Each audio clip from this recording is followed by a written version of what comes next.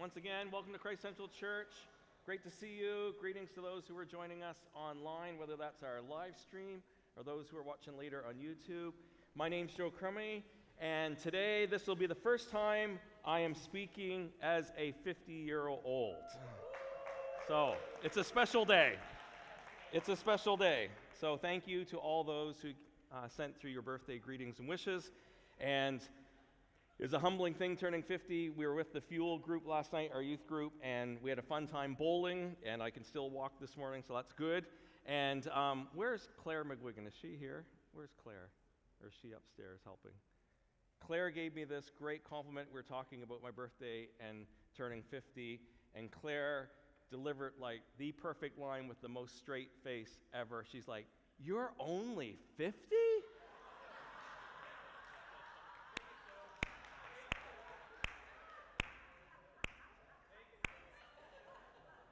She nailed it. It was great.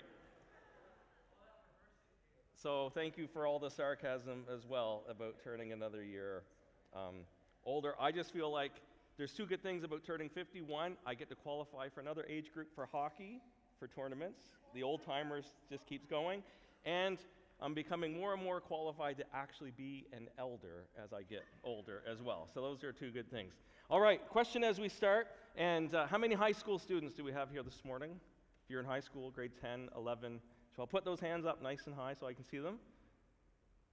Luke McGuigan, well done. I did not know you were in high school. Man, everyone else is aging faster as well. All right, any university students?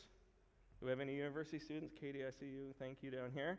Okay, do we have any who are in grade 12 this year? Aiden, is that you? I see you. And I know we've got Noah, he's serving upstairs. Who else do we have over here?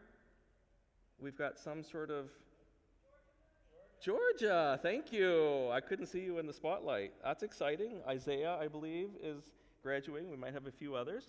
So this is my graduation hat.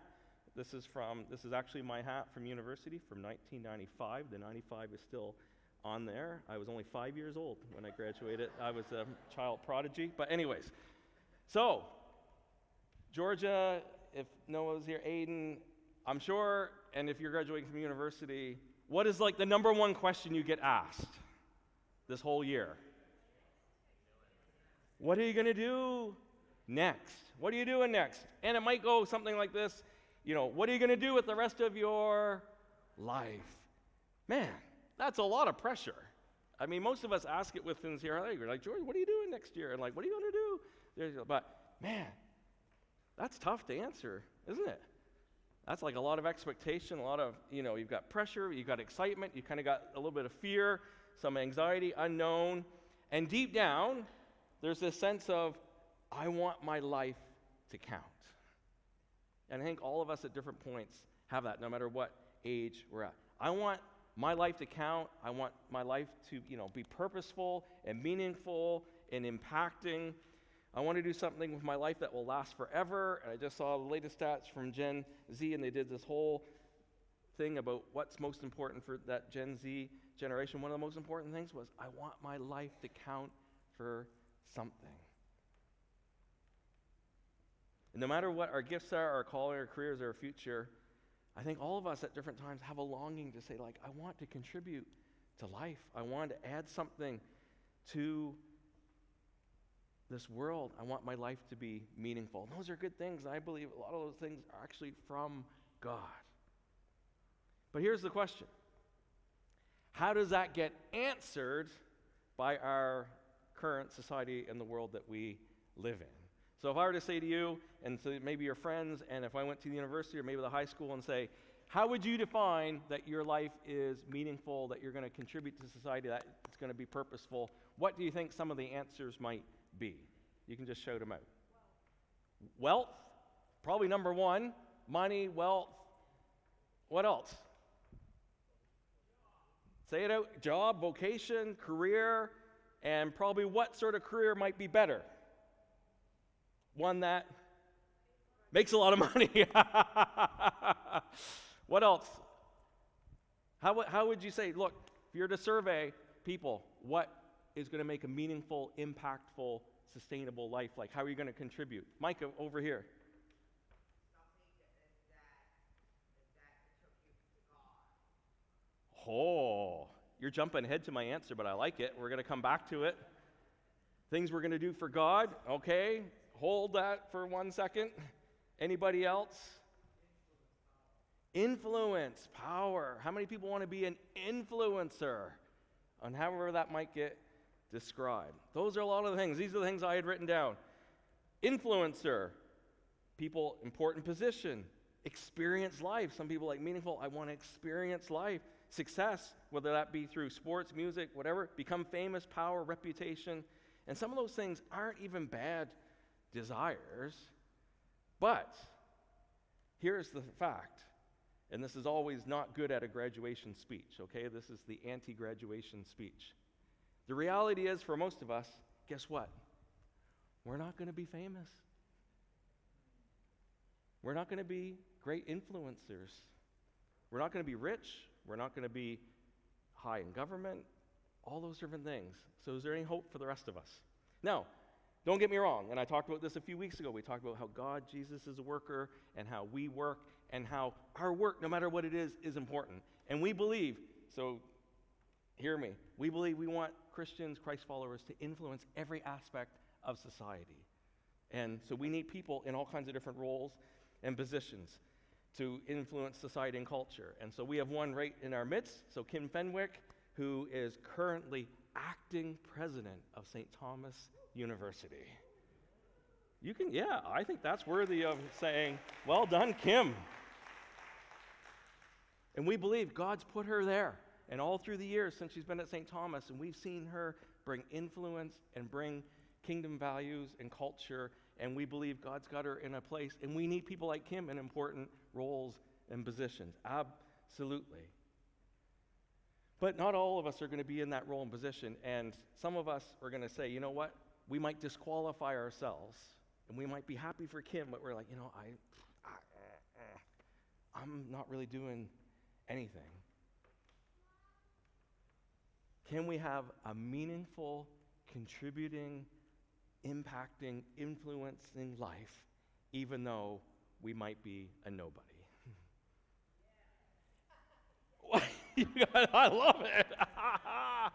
Yes, absolutely. All right, how do we have an impacting, influencing life even if we're nobody? Here's what we're getting back to Micah's answer. We're going to take a look at in a moment Mark chapter 10. But before we do, let me give the context for it. So Jesus is on his way to Jerusalem. It's towards the end of his earthly ministry. He's on his way to Jerusalem, and if we had time to read the whole thing, this is the context.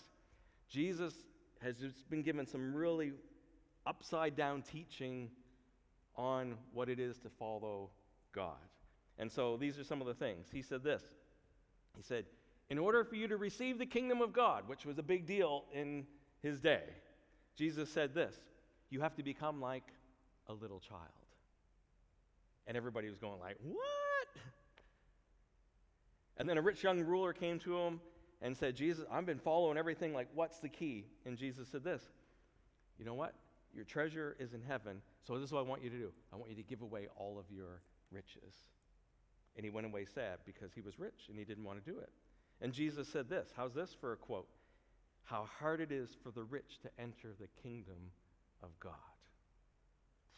And his disciples said, what? And then Jesus said this, many who are first will be last, and the last first. And his disciples went, what? This is Joe Crummy paraphrase. And then he says to the 12, it gets even deeper. He says this, the Son of Man, referring to himself, and we looked at this a couple weeks ago, but the suffering servant Jesus fulfilled from the Old Testament. He said this, the Son of Man will be betrayed, condemned to die, mocked, spit upon, flogged, killed, but 3 days later he will rise. And his disciples went, what?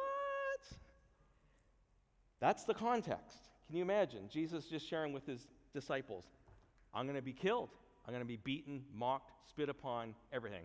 And this is the first thing that happens after he shares that. And we'll pick it up. Mark 10, verse 35. If you're able, why don't you read this together with me, okay? Then James and John, the sons of Zebedee, came to him. Teacher, they said, We want you to do for us whatever we ask. What do you want me to do for you? He asked. They replied, let one of us sit at your right and the other at your left in your glory. You don't know what you are asking, Jesus said. Can you drink the cup I drink or be baptized with the baptism I am baptized with? We can, they answered. And Jesus said to them, you will drink the cup I drink and be baptized with the baptism I am baptized with. But to sit at my right or left is not for me to grant. These places belong to those for whom they have been prepared. When the 10 heard about this, they became indignant with James and John. Jesus called them together and said, you know that those who were regarded as rulers of the Gentiles lord it over them, and their high officials exercise authority over them. Not so with you. Instead, whoever wants to become great must be your servant, and whoever wants to be first must be slave of all. For even the Son of Man did not come to be served, but to serve, and to give his life as a ransom for many. Wow. So as I said, a couple weeks ago, actually a month ago now, over on February 12th, we talked about Jesus' suffering service, how Jesus had to lay down his life. He was the servant, he was the sacrifice, he was our Savior. He gave his life on the cross for the penalty for our sins. He fulfilled everything from the Old Testament. And we saw from that, as in following Jesus, we too, as followers of Jesus, are going to suffer in some different ways. So this is kind of part two, because we didn't have time to look at it all, but we want to look at Jesus as the servant. And we've been doing this whole thing of beholding Jesus, who Jesus is, his character, his nature, his attributes, and all of his actions. And we, in turn, as Christ followers, we receive our identity from Jesus, and we've been seeing that as Jesus is a servant, therefore we are servants. And as we behold Jesus and we get our identity from him, all of that then dictates our purpose and our actions. It goes in that order. We receive our identity from Christ, therefore we know who we are, therefore we act. And Jesus isn't just our model for life, Jesus is the power to help us live out that life that pleases him. And Jesus is saying, serving has eternal value. And that gets lost in our world today. And I just want to do a quick review that everything we've been talking about really for these last 2 years is we've been talking about the spiritual formation. Do you remember? I'm probably getting sick of it here. We're all being formed by someone or something. None of us are excluded. We're all being formed and shaped. Our culture is forming and shaping us, and we're saying, time out, we want Jesus to be the one who forms and shapes us. And we have this definition of spiritual formation. If you go to the next slide, I'll just review it. It says this, spiritual formation, this is from Douglas Mulholland, the process of being formed in the image of Christ for the sake of others. So we've been focusing a lot the year and a half, and Mark going through the book of Ephesians, me and different things that we've been talking about with Ollie and Gary and others contributing. We've been talking about how we're formed and shaped.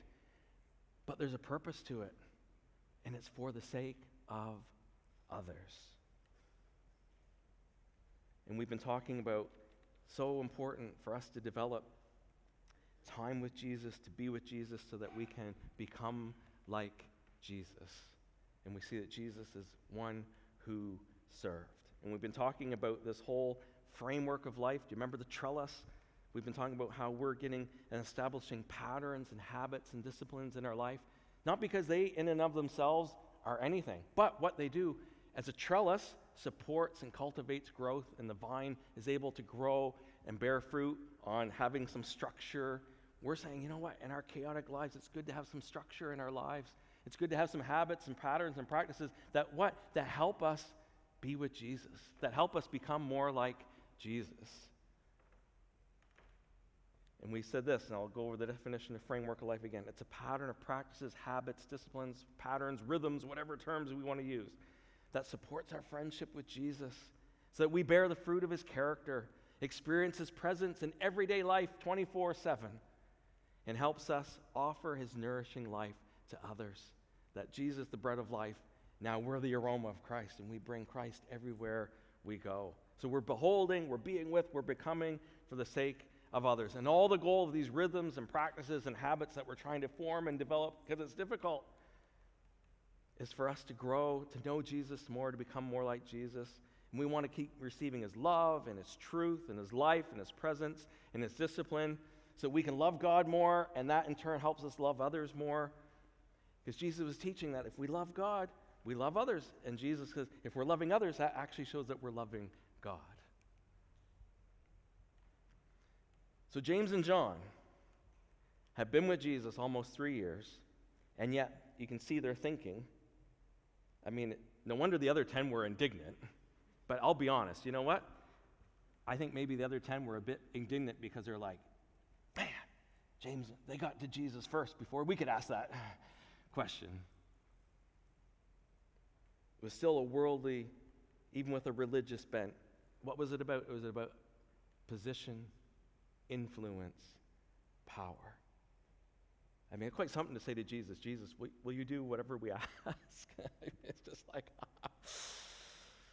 Jesus is like, what do you want? Well, we want to sit at your right hand and your left hand. Why did they want to be at Jesus' right and left hand? Power, influence, importance, position. And folks, if we're honest, we all kind of have selfish motives like that. Even within following Jesus, sometimes the things we ask for, we can have a bit of mixed motives of why we want them.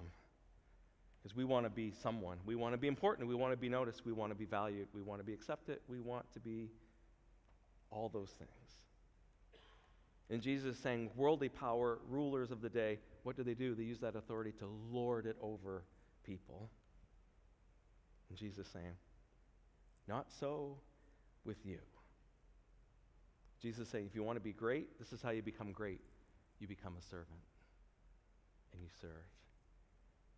And folks, that's the answer to how can every person, no matter if we're a nobody, how can we become great?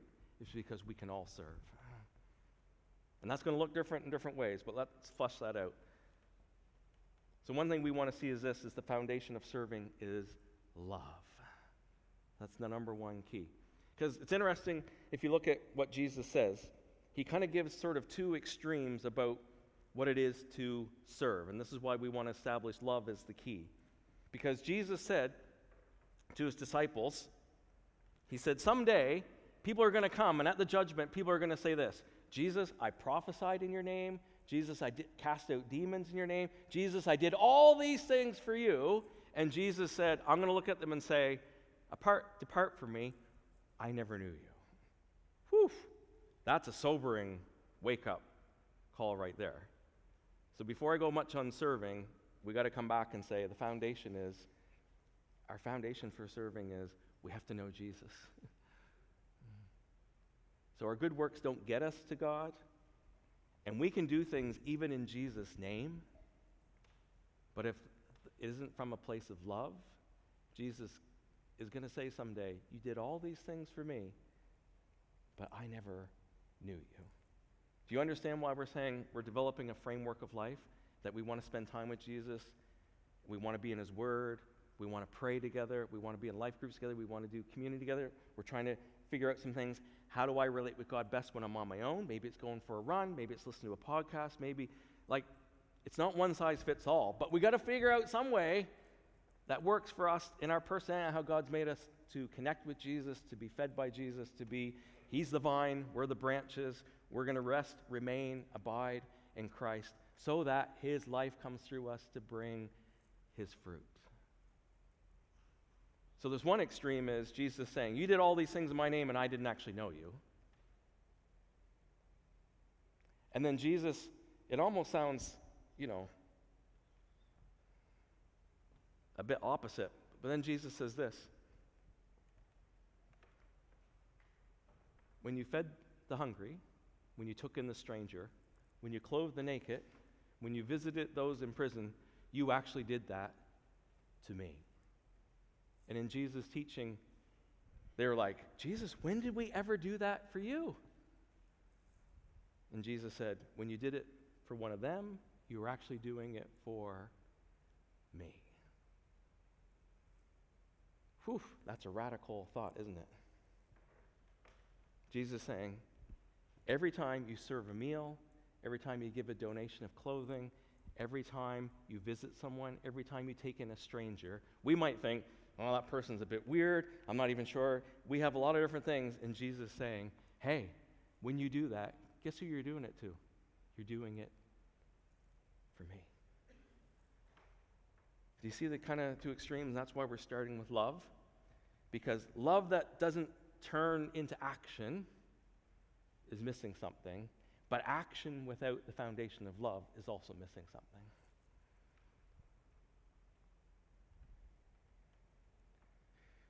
And the Bible throughout describes sin as really this. It's really living a selfish life. And we can flesh that out more. But Adam and Eve, hey, God's holding out on us. If we eat this fruit, it's going to taste better than what God's given to us. And the rest of history is really living a life that is for us.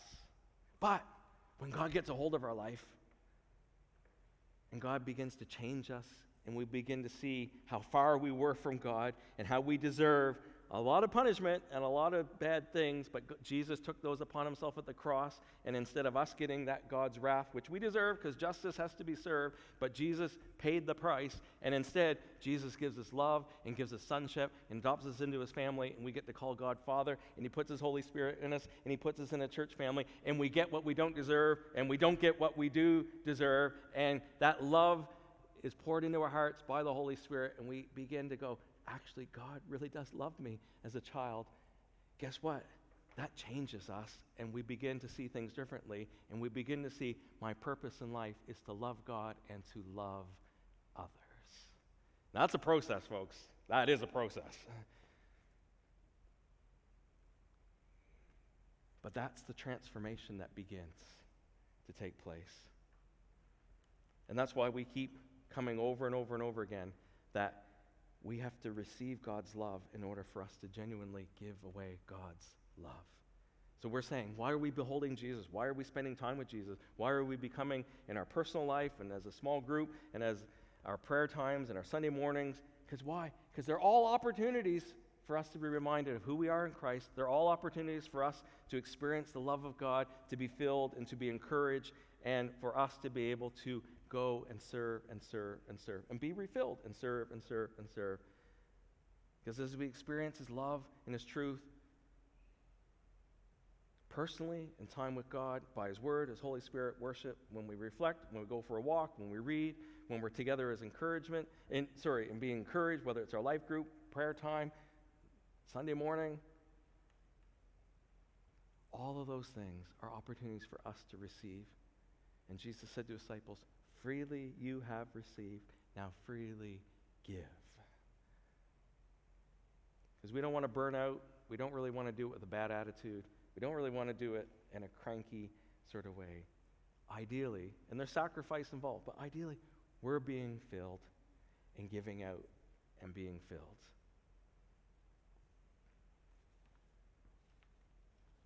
And folks, history, as checkered as it is, with Christian and church and everything, and we've said many times before, and we'll say it again, church history, it's messy. The church as a whole has done a lot of things wrong that we have admitted, disagreed with, asked for forgiveness.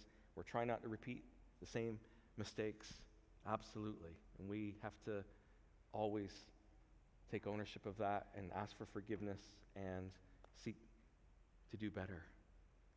But history is also filled with this. We probably wouldn't have made it this far in history if Christians hadn't have served.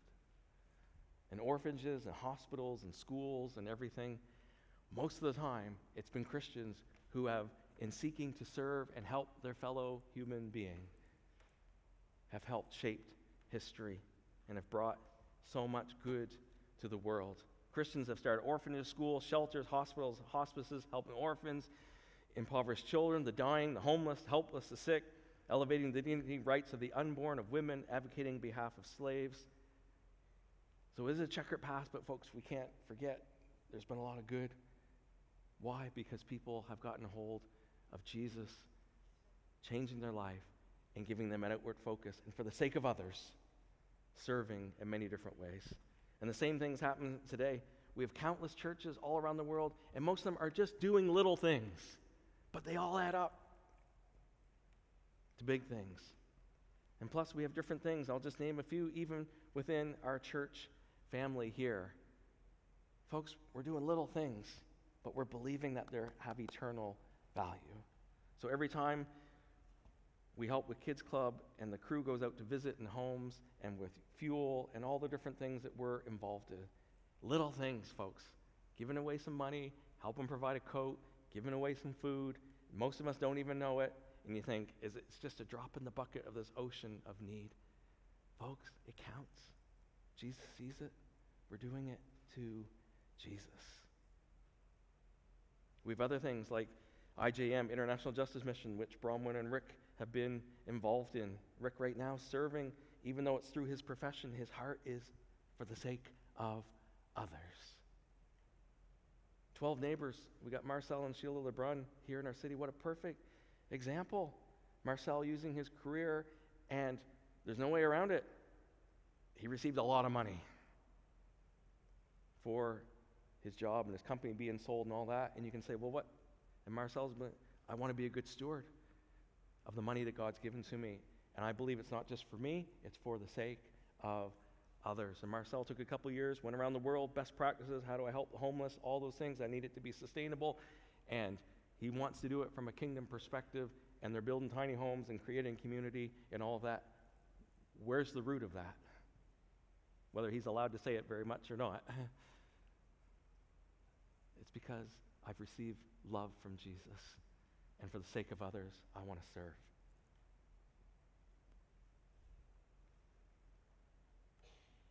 And I could go on. We have other local churches that we partner with. The Drive's got an incredible clothing bank. We say yes to that. Salvation Army with their food that we want to get behind and support. But friends, love is the key. Love is the foundation.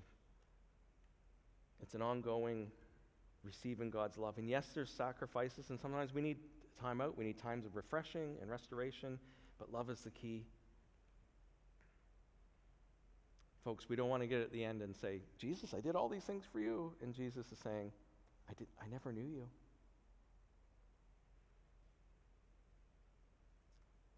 We do want to get at the end and say, Jesus would say, hey, you did all these things for me. And we're like, when did I do those for you? When you did them for the least of these, you were doing them for me. So kids, teens, everyone, you want to make a difference in life, you want to be great in life, then this is available for all of us. We can serve with a heart of love. We can serve in church life, but we can serve in our community, wherever God places us. The second thing I just want to point out, and this is just brief, because a lot of people are saying, you know what, Joe? I got physical disabilities, I'm shut in, I can't do very much, I'm old, I'm young, all legitimate things. People are like, yeah, if I could do this, if I had money, I would give it away, all these different things. But here's one thing we can all do. Prayer is serving. Prayer is serving. Prayer is an essential part of service in two ways. Prayer helps us to know where to serve and helps us to know, and God directs us and gives us guidance. But folks, here's what you have to realize. Prayer is service. So it's not just receiving guidance and everything on how to serve. Prayer is serving. Prayer makes a difference. And folks, this is the only thing Christians can do that nobody else can do. Prayer. We can pray. We can intercede. We sang it this morning. Jesus interceding. What's he doing? He's standing and saying, Father, I'm praying for these people right here. And we can do the same. We can stand in the gap. So even this morning, we were praying, and Kayla was sharing that, about families being restored and praying for God's kingdom. So what am I doing in that? I'm praying for the people I know who aren't part of this church, who don't even know Jesus. I'm praying for them and their physical healing. But above and beyond that, I'm praying for spiritual healing. What am I doing? Just as Kayla sharing that, God's putting people on my heart, and I'm praying for them. What am I doing? I'm serving by praying for them. Do you see how important that is? And what do all of us, I think I'm making a general statement, but what do all of us say we struggle with the most? Prayer. I don't know how to do it. I don't have time for it. I get busy. I forget about it. Does it really work? Does it make any difference? I don't really feel like, and then we just. What impacted the disciples? Jesus praying. Jesus, teach us how to pray.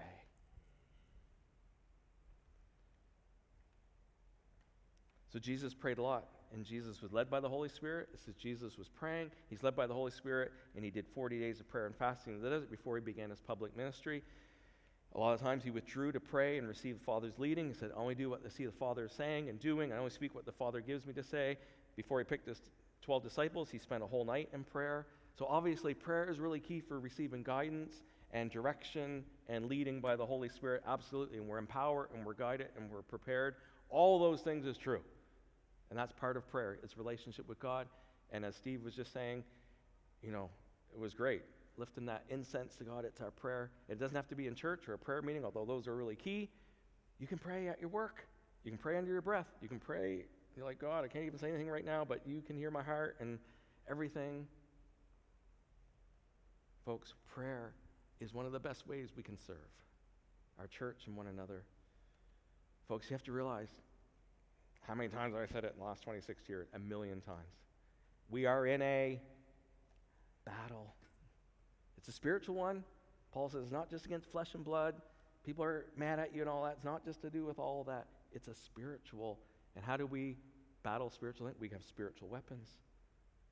And when we pray, we resist the spiritual forces of evil that blind and influence people, even if people don't believe those things even exist. Paul in Ephesians 6, we don't battle against flesh and blood, but against spiritual forces of evil in the heavenly realms. Prayer is a battle. It requires time and energy. That means it's serving. And yes, there's a mystery to it, but folks, every time we pray, it's an act of defiance against Satan and all evil. Saying, no, I'm going to stand in the gap, and we're praying for God's kingdom to come, for God's will to be done on earth as it is in heaven. Hallelujah. That's an act of defiance against all evil. You want to make your life important? You want to battle ill in society? One of the things you can do is serve by praying and interceding. And even if no one else sees it, Jesus said, go in your prayer closet. No one even has to know. But what is done in secret, we always think what's done in secret's a bad thing. Oh, hope no one sees what's done in secret. Jesus said, when you give in secret. When you pray, pray in secret, and the Father sees even if no one else sees it.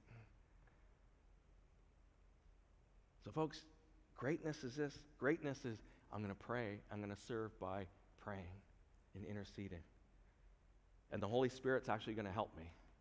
And the Holy Spirit's going to take some things I can't even put words to, and he's going to take them to the Father, and the Father's going to understand it, even if I don't. And sometimes it's just being still and silent.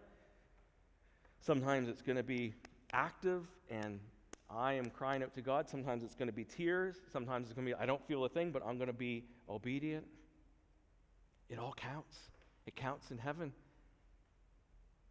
In the book of Revelation, where most of that song we were singing comes from, that's what Steve was referring to. This incense that was coming is the prayers of the people throughout the ages. God, we want that incense to rise. And it's our prayers. So people are serving every time we pray. So this morning there was Nancy and Pam and Marley and Gail and Kim and John Waugh all praying before the meeting for an hour before the meeting. No one sees them. They're up there. No one even knows they're there. But guess what, folks? There's some greatness there. Why? Not because they're nothing that special, to be honest, even though they're awesome. But they're serving by praying. And a lot of the good things that come from this meeting, I believe, are answered from those prayers. And I know many of you are praying throughout the week, so that we don't even know about. But it counts.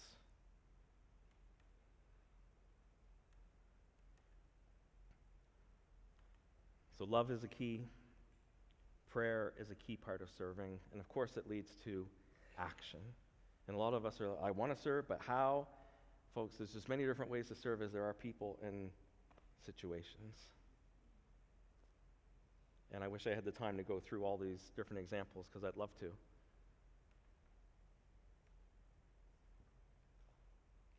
But for those who are serving Kids Club Saturday morning, you're giving up a Saturday morning, you're giving up a Friday night to visit people, you're serving.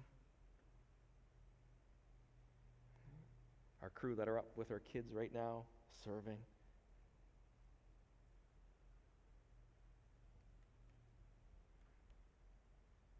Win Nogler, bless him. I'm going to say, I won't say his age, but he's above 50. And a lot of times I say to Win, what? I thought you were only 50. So much energy. Win, helping at Devon Middle School, helping Graham, his son-in-law, just by going in, serving, helping in woodshop class, and seeing one kid's terrible attitude and behavior slightly change. That's a win for Win. That's a win for the kingdom of God, because I know that foundation of Win serving is from love and prayer.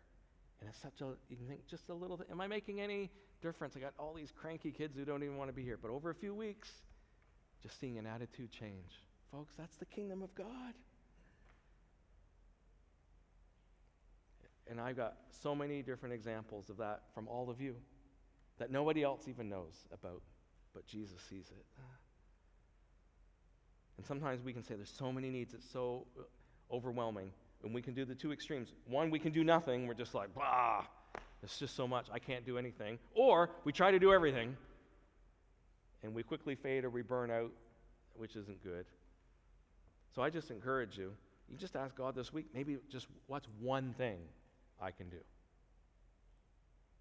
At my workplace, at my school, whatever context you might be. And I'm going to give an example from our church life. And here's an example. So several years ago in the 90s, a guy named Pete Chalmers, God got a hold of his life, and Pete was involved in our church for many, many years, and his wife Donna, and they had 4 daughters, and I think 3 of them are sitting here this morning. And God, talk about a family getting restored, and God got a hold of that family, and one by one, despite their opposition, big opposition, one by one, each one of that family got saved, and God did an incredible healing in that family. And God got a hold of Pete's life, and Pete was an airline pilot, and so from a worldly standard, I mean, pilots, well-respected, that's a good thing to go for, and we need good, godly pilots, don't get me wrong. But God got a hold of Pete's life, and Kelly's life, who's here, and I know God, Kim's life, and Krista's, and Carrie's, and Donna's, and extended family, and Phil and others. Finally, Phil, finally. Resistance is futile, can I just say. So God got a hold of Pete's life, Kelly's life, and it's too long a story, and someday Kelly will share it, and some of you have heard it before. But just this growing desire of wanting to serve. And they went to a conference and really felt God spoke to them, and separately. But folks, it started like really small, okay? It started like with how many sandwiches in a pot? 3? 5? 1? Yeah. Wasn't quite 5 loaves and 2 fishes, but it was close. 6 sandwiches and 6 cans of pop. And without them knowing it, both kind of doing it at the same time. And just a simple thing, you can think, what's a sandwich and a pop? Really, what? But God was in it. And so that continued. At the same time, we as a church were small. There wasn't many of us. But we had a heart. We want to serve and help our community. And back then, this is like 97, 98, 99, so this is a long time ago. You can see how old I am. We were like, we can't do everything, but we can do something, and we can do one thing. And so what we did is, at the time, the community kitchen at the time only had enough money to really provide 1 meal a day. So now there's meals every day, and the government helps provide it and all that, which is good. But at the time, there weren't meals at every mealtime, and so volunteers. So we took on one Wednesday. You guys remember? One Wednesday a month, we made a meal for the soup kitchen, and we were able to go. And you think, really does one meal a month. But that's all we could do, honestly. Like, we were doing well to get ourselves organized to do that. And we did that for a couple of years, and we built relationship, because the good thing about that is you could actually go and serve. And so you can kind of pray for people on the side, and you kind of pray for people under your breath as you did that. And in 1999, God provided us a building on 487 Brunswick Street, which is a whole other story. And we see some things combined. We believe the Holy Spirit leading us is one of the greatest needs in our downtown community at the time was there was just no place to go to hang out. So you went to King's Place, you were loitering, you get kicked out. And so God provided a building, and the drop-in started, and we provided an opportunity for 20 years of a safe place for people to come, be together, and we were able to share Jesus' love in word and deed, and the sandwich run grew and developed and fed hundreds every couple of weeks, and all of that. Where did that all come?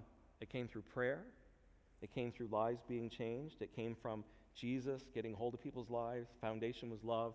Prayer both led that, and prayer was serving. We prayed for a ton of people over those years and helped serve, and we won't know the effects of that really until eternity.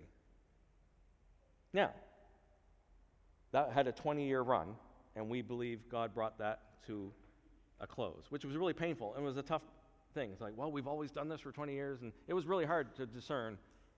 But God changed buildings. We weren't downtown anymore. Pete passed away. Kelly felt different. And can I just say the change in Kelly, because this is true. This is how God changes and loves the foundation. Kelly loved animals more than she did people, okay? And we can laugh, but that's true. So the last thing Kelly wanted to do was actually help people, if I can put words in her mouth. But she's saying, right. So what I'm saying about love being the foundation, Kelly's just like, I'm not going to make a difference in society, I'm going to do something. No, God had to change her heart. And then she was obedient in doing that. Now, folks, what we believe right now, because here we are in 2023, different location, different building, different season, different time, is we have a stirring that God probably wants us as a church to be involved in serving corporately some other way. And right now we're doing that mainly through Kids Club and visitation and helping.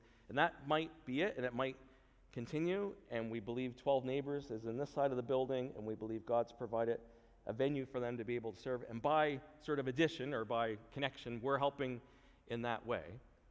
But I do think God has something else for us. And so part of this message is just saying, we've just been waiting, and we could go do a whole bunch of different things, but without really hearing from God, I don't know how sustainable that would be. And it might just start small. That most of those things just started small, and God grew them. And I really don't know what the next thing is, but that's part of what we've been praying and seeking God for. And of course, we can always serve even while we're waiting. So we've been giving away money and giving away clothes and different things all the way through. You don't have to. But collectively as a church, we just feel like we haven't hit the right thing yet, as we did for those 20 years. But we're trusting God's going to guide us and lead us with that.